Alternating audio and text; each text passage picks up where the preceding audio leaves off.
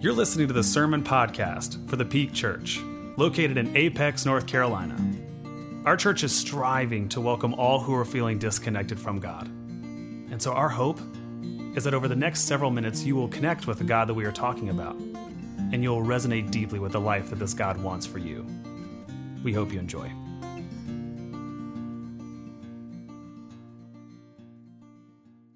Well, good morning again, friends, and welcome for what is the very first Sunday of a brand new series here at our church entitled Good News for Bad Christians.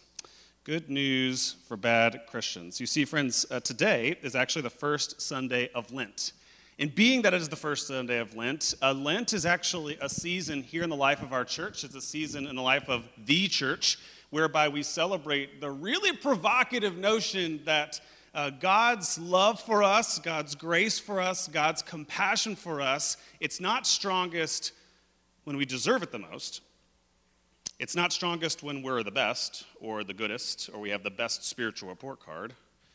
No, what sets the Christian gospel apart is Lent, and the whole Christian message is a provocative declaration that God's grace is most powerful in our weakness. We see this in Scripture, right? 2 Corinthians chapter 12. My power is made perfect, not when you're strongest, not when you're best, not when you're out there performing your Christian duties at their heightened potential, but when we are at our weakest.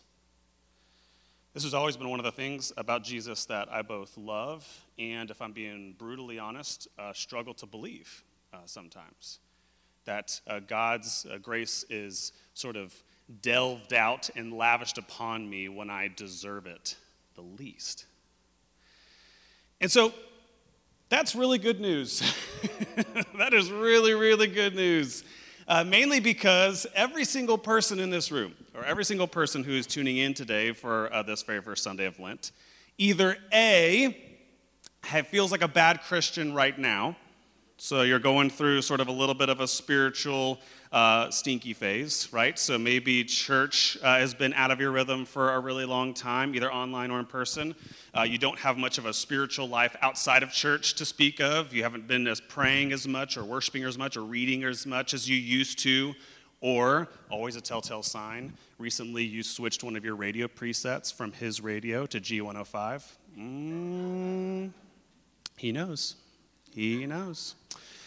Seriously though, maybe recently you've crept into some bad habits, some things that are turning, or that are the sort of shadow side of you, the dark side of you, not the side of you that you want to feed, not the side of you want to be known for, right? So everybody listening to this, either A, we feel like bad Christians right now, bad Christians recently, or you've had this experience before. You know what it's like.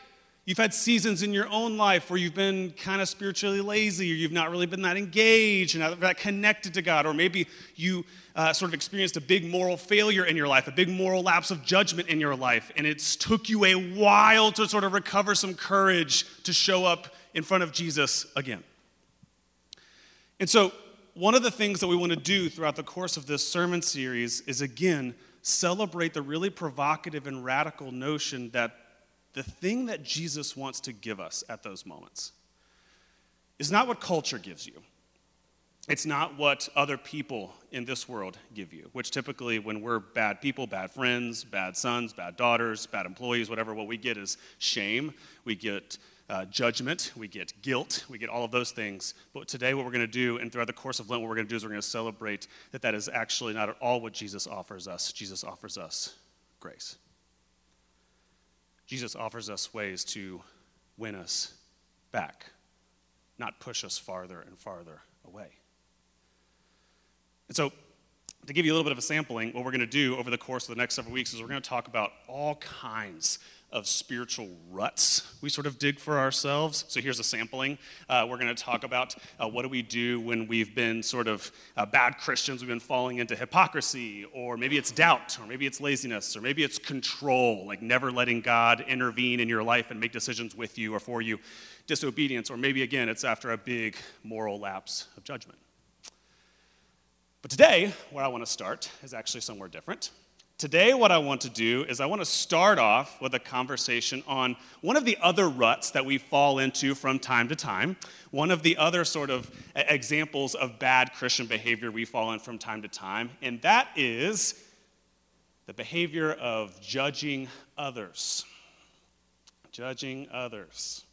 I told a couple people this week that this was what we were kicking off the series with, and this was their facial expression. Because if we're honest, everybody's been doing a little bit of judging lately. Everybody's been doing a little bit of judging lately. We typically reserve this conversation for we go, oh, this is like the super hyper fundamentalist Christian or religious person who's always just walking around sort of saying, well, you're not a good Christian because you curse or because you smoke or because you drink or because you wear too many crop tops or whatever it is, right? But if you actually boil it down, this is what judgment is. Judgment is anytime, anybody makes comprehensive assumptions based on very limited information. Like I said, everybody. It's anytime, anybody makes comprehensive assumptions based on very, very limited information. It's all of the times we write someone's entire story based off of one single factor we had access to. One Facebook post. One person we knew that they voted for. Whether or not they wear a mask. Whether or not they got vaccinated.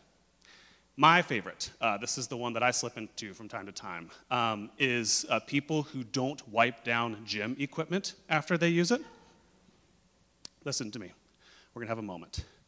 If you've just finished cardio and you are oozing out all kinds of things and you go and do bench press, you don't have to leave your crevice sweat there for everyone else to enjoy after you. We don't want it. We don't want to participate. Wipe it down. Every time it happens, I'm over there just like, what kind of sociopath? Anyway, that's me.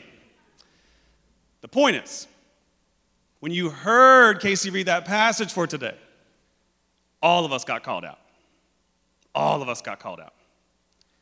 But here's the good news. The good news is that it doesn't matter how petty you and I might have been over the course of the last 24 months, or how harsh you might have been with yourself or with other people over the course of the last 24 months.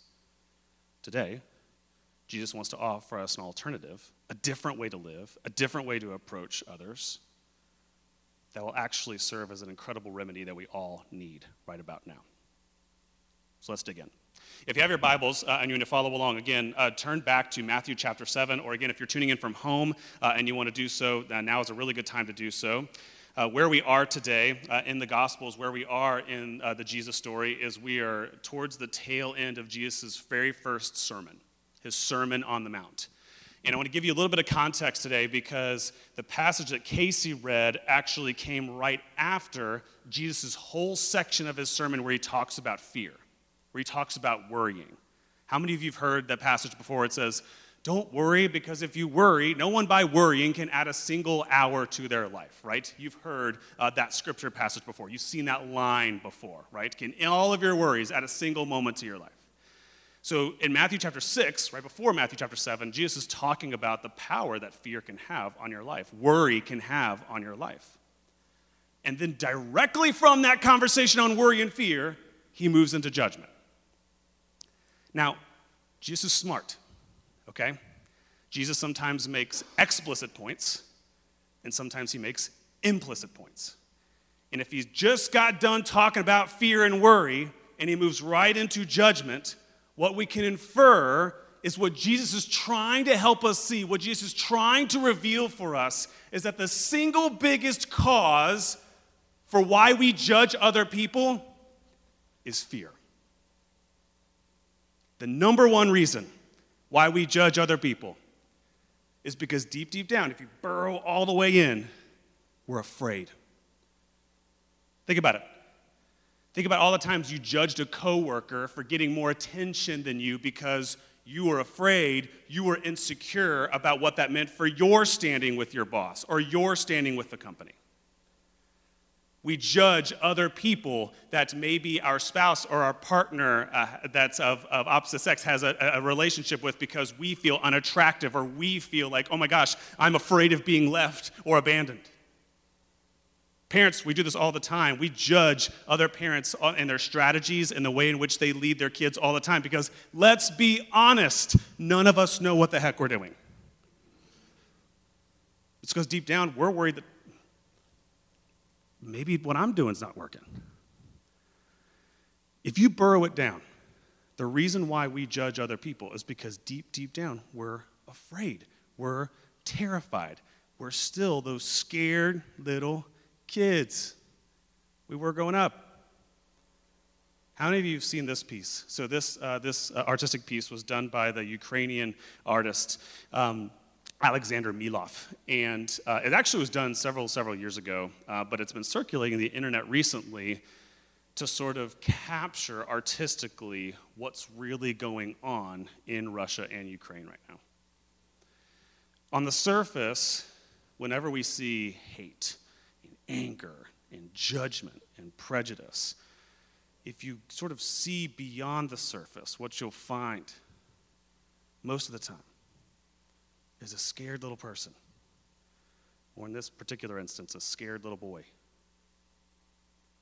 I don't know, like many of you, I don't know what the political symptoms are of all that's going on in Russia and Ukraine right now, but I know what the spiritual ones are. Deep down, it's fear that drives some of our worst, our most destructive impulses. And friends, whenever we fall into judging, I think this is exactly what Jesus sees. I think one of the reasons why, as Scripture says, Jesus is able to be slow to anger with us is because Jesus understands that oftentimes when we are acting like little punks and judging each other, what Jesus sees is the scared little girl, scared little boy that's doing and acting out in this way.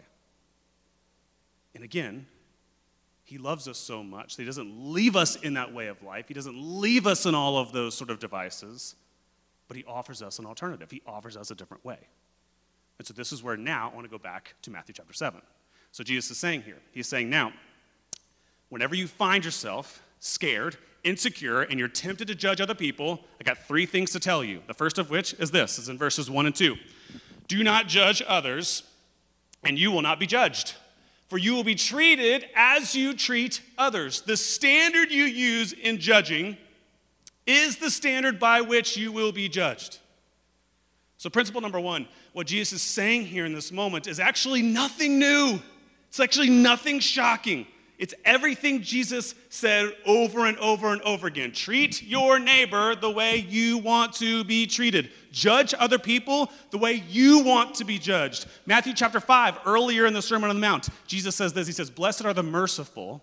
So in other words, blessed are those who shell out mercy because they're going to be shown mercy. Just to boil it down, Jesus is saying here, principle number 1, He's saying your system of judging is going to be used against you. The number 1 reason why you and I ought to not fall into judgmentalism is because the system you use is going to be used on you. And so I got to thinking all week about this. I really sort of went on not a negative spiral, actually like a good spiral. And I was sort of thinking through, I was like, gosh, what system of judgment do I desperately hope people give to me?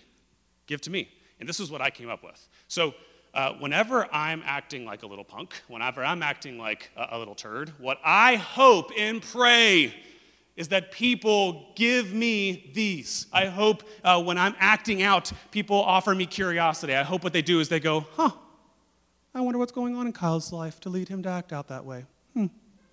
I also want them to go a step further, and I want them to give me the benefit of the doubt.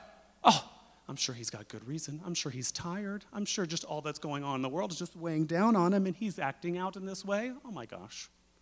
Empathy. I hope they also go, and I've been there. I've been tired before. I've been grumpy before, and so, I'm not going to judge because I've been there. And then fourthly and finally, I hope when people judge me, they give me a second chance. I hope they look at me and they say, this isn't, all of who Kyle is, Certainly he can do better, and certainly will, so we'll definitely give him another chance. So this was really important, but this is the first half of the exercise. So it was really important for me to write down on a piece of paper what I hope people give me whenever I'm acting out. But the second half of the exercise is a little bit scarier, but it's absolutely more important than the first, which is to ask the really hard question of, that's fine, that's great, that's what I want from other people, but what do I give to them? What system of judgment do I use on other people? When I go to Target and I see someone in the express checkout line and they have 17 items, I got a decision to make. You can go ahead and put it up there, Ken. I can use one of these two systems. I can demonstrate curiosity, or I can jump to my most immediate assumption. Oh, this person can't count, or this person thinks their time is more valuable than mine. Secondly, I can empathize, or I can villainize. Oh, they must be in a really big hurry. They must have something really important to go to. Or I can be like, this person's a selfish, greedy, blah, blah. And then thirdly and finally, I can offer them an attempt at reconciliation. Or I could determine, based off the very limited information I have, to cancel out this person's character, to cancel out this person's virtue, to cancel out any relationship I have with this person, or ever this future I have with this person. You see at the bottom, there's two very, very different endings. There's two very, very different outcomes based off of which system you use of judging on other people. One is a black hole that leads to nowhere. The other is open-ended. Which system do you use with other people? What system are you using right now with that Facebook friend, with that family member, with that coworker, that neighbor? And if you flipped the script and it was used on you, would you like it? Principle number one, Jesus says the number one reason why we ought to not judge is because the system you use is going to be used back on you. Let's keep going. He has more to say. He also says this. So he goes on to say, another reason why I'm going to caution you when you're feeling insecure, when you're feeling afraid, and you're feeling like you really want to judge the mess out of some people, remember this. Why worry about the speck in your friend's eye when you got a straight up log in your own? How can you think of saying to your friend, let me help you get rid of that speck in your eye, when you can't see past the log in your own eye? Hypocrite. First, get rid of your log in your own eye, then you'll see well enough to deal with the speck in your friend's eye.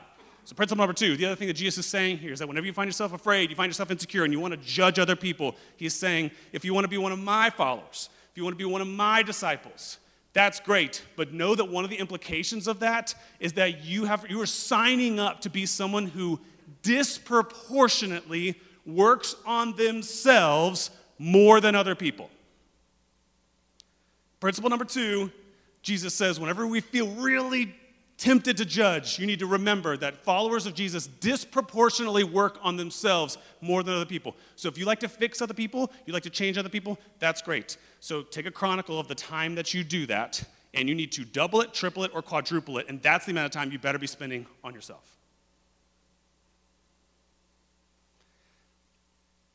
I got to thinking about that also this week. And why Jesus talks in this way. And I think one of the things that Jesus is doing here is he's just sort of revealing back to us. He's acting like a mirror, and he's revealing back to us just a sort of basic point that, friends, the whole reason why you can see specks or splinters in other people's eyes, let's just use modern day terms, the whole reason why you can see other people's character defects is because you've seen them before. You've had a history with them yourself. Let's be real. The reason why you can see the splinter, the speck, the imperfection, the unvirtuous characteristic or habit or trait in someone else is because that same thing lives somewhere in you. It goes back to the sort of proverbial saying that says, so often what tends to annoy you the most about other people is something you dislike about yourself. Or the simple saying, it takes one to know one. Now, this is where I always lose people. Because people get super defensive. And they're like, okay, so like I was tracking with you at first, and I was with you, and now you went too far. You done went too far. No way. Absolutely not. I won't, yes, I should not be judging other people, but I don't have anything in common with that group of people that I'm judging.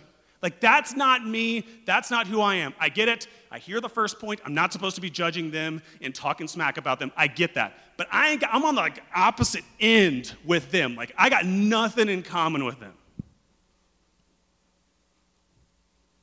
And I'm just not so sure that's the case. I'll give you an example. So I was talking out in the lobby before service started today with someone about soccer season started up for us. So both of our kids play soccer. And I'm coaching my daughter's team. I'm not coaching my son's team. And one of my biggest pet peeves, so you want to know a people group who I judge religiously, like as a hobby, is I judge dads who go out and yell at their kids, their coaches, and the referees. I judge them relentlessly. I will sit over there with Marie and I will just make up a ton of stories about who they are and where they came from. Can you just look at him? Look at him. So I judge the mess out of these people. And then something happened. So 2 weeks ago, we were at Everett's second practice. I'm not coaching his team, but I'm being a supportive parent, okay? Showing up. I'm being encouraging. I'm being vocal. I played some college soccer, so I'm offering some tips, some helpful tips to him, a little bit to the coach, just sort of like spreading it out a little bit. Everett is 5 years old, 5. He runs over to me during the water break. He goes, hey, Dad, real quick. I need you to stop talking to me during practice because, number one, it's embarrassing, and number two, I can't listen to what my coach is saying.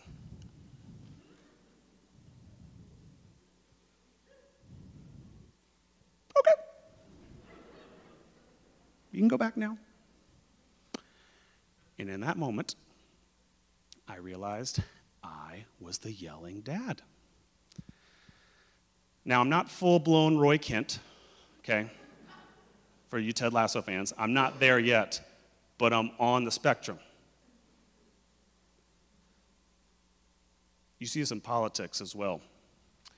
I am convinced that when you look at people online who are extremists on the right and extremists on the left, now they would hate what I'm about to say, but they're playing the same game just for different teams. They're playing the same shame game just for different teams. And so part of what's going to be required of you as a Christian is to resist the temptation to sort of grade other people, keep track of their records, their wrongs, their imperfections. But whenever you see that behavior in someone else that prompts you to judge, I just want you to make room for the possibility. Make room for the possibility as to why you're getting triggered is because something they're doing is scratching away at something in you. Principle number 2, Jesus says, whenever you're tempted to judge, remember, my followers disproportionately work on themselves more than trying to fix and change everybody else. Which leads to Jesus' third and final point. So let's go back one more time to Matthew chapter 7 and see how Jesus wraps up. The last thing Jesus says is this. He says, whenever you feel tempted to be stressed out and trying to judge and beat up on everybody else and bag on everybody else, remember, don't waste what is holy on people who are unholy. Don't throw your pearls to pigs. They will trample the pearls, then turn and attack you. What Jesus is doing here is he's pointing out the very difficult realization that you and I don't have as much power to change other people as we think we do. He's revealing to you, he's revealing to me, principle number 3, that actually the amount of people, the number of people, you and I have the ability to change. have the ability to influence, have the ability to lead, is actually a lot smaller than you think.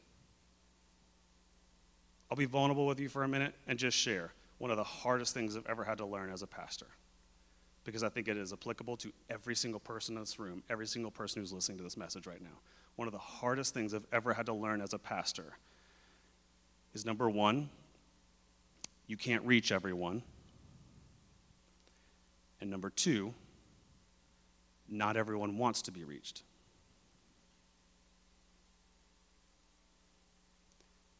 You can't reach everyone, and not everybody wants to be reached. I got a list of people that I've sat over coffee with, I've exchanged emails with, and it's just been very, very obvious that I don't have the ability to influence or to change or to speak into what it is, their existence and their life and their beliefs and their views. And I've had countless meetings and conversations with people where midway through the conversation, I knew they actually weren't after help. They weren't after advice or wisdom. And the truth is, you've got those same people, don't you? You got at least one person running through your mind right now. Again, maybe it's that college Facebook friend, or maybe it's a family member, maybe it's a coworker, maybe it's, I don't know who it is in your life, but you've got people in your life, I'm willing to bet, that you have wasted hours. You've wasted so much anxiety and insecurity. You've wasted so much of your best stuff on people you never had the ability to change. You were not called to. You were not responsible for. And so if that's you, I want to invite you on a different path, okay? I want to invite you on a different path. And it's going to take some time, okay? It's going to take some time. If you're like me, spiritual progress for me, as much as I would love for it to be a sprint, most of the time it's a crawl, and it looks like this. So when it comes to judgment, here's the growth sort of roadmap I think all of us are on.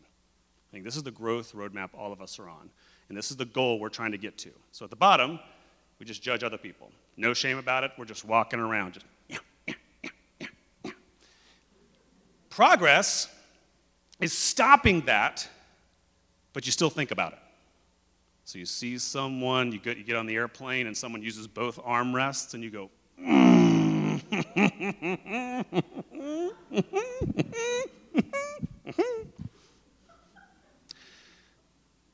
Then, the next step of progress is you don't judge. You're not thinking about it as much, like it's not preoccupied, but you want to. You're like, nope, I'm not going to tell you. So that finally, you can reach a place where you're able to non-anxiously release them to God. You're not going to get there today. You're not going to get there tomorrow. But the goal is to get to a place where when you encounter someone who is triggering to you, someone who you are very tempted to, again, write their entire story based off of the tiniest sliver of evidence you've been given, the goal is to get to a place where when you interact with them and you realize, point number 3, you realize what Jesus just said, that, oh yeah, some people are mine to change, some people are mine to help, and some people are not. The goal is to reach a place when you interact with those people to go, oh, this isn't, I'm not supposed to help them. I'm not supposed to influence them. Okay, Jesus, whoop. That's the goal. Because the quicker we can do that, the quicker we can get to that place, the quicker 2 things can happen. Number 1, you can get back to learning who you are called to help, the people you are called to influence, the people you and I are called to share our pearls of wisdom with. And secondly, the quicker we're able to do that, the quicker we can get out of the way so that God can send someone else to reach that person. Friends, I'll close here. You see, this is actually just the tragedy of judging, the biggest tragedy of judgmentalism. The biggest tragedy is that those people who run around and thinking it's their life's job to judge other people, they think they're helping. You think you're helping, don't you, when you're judging? You're like, no, like I'm helping. I'm calling out all of the hypocrisy. I'm calling out all of the behavior. I'm doing the world a service. You guys should be thanking me. But you're not. I'm sorry to break it to you. You're not. There's this old adage that I think applies to this situation directly. And it's actually said about anger and hatred, but I think it applies to judgmentalism as well. Friends, what's really going on when you and I judge other people is judging others is like drinking poison and hoping the other person dies. Nothing happens to them. Especially when you do it in private, when you do it in your spouse, and you're just like in a back room, like nothing's going to happen to them. But you're going to reap disastrous consequences on your spiritual, your mental, and your emotional health. I don't need you to raise a hand, but how many of us, when compared to who we were 2 years ago, we're a little bit more bitter than we were back then? We're a little bit more cynical than we were back then. We're a little bit more angry, prejudicial towards others than we were back then. If that's true, then that means the judging isn't working.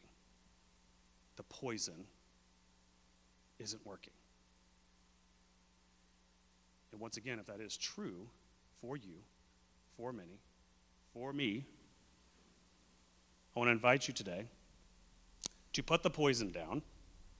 And instead, today, what I'm going to invite you to do on this Communion Sunday is to drink of something very, very different. Now, I'm going to warn you, those of you who are going to receive these elements at home or those who are going to do so in-house, what these elements will not do, what the body and blood of Jesus will not do, is they will not give you that dopamine hit you get whenever you judge other people and you feel electric and way better about yourself for about 30 minutes. They won't do that. But what they will do is they will act as the real remedy, the real medicine we need for our souls, which is grace. Grace for all of your imperfections, grace for all of your mistakes, grace for all of the things that you've done wrong that God could have held against you but did not. And grace that the moment you digest it and receive it, you will be required to share with others. Thank you for listening to the Peak Podcast. Make sure you subscribe wherever podcasts can be found. For more information on how to get connected with our church, please visit us at thepeakchurch.org.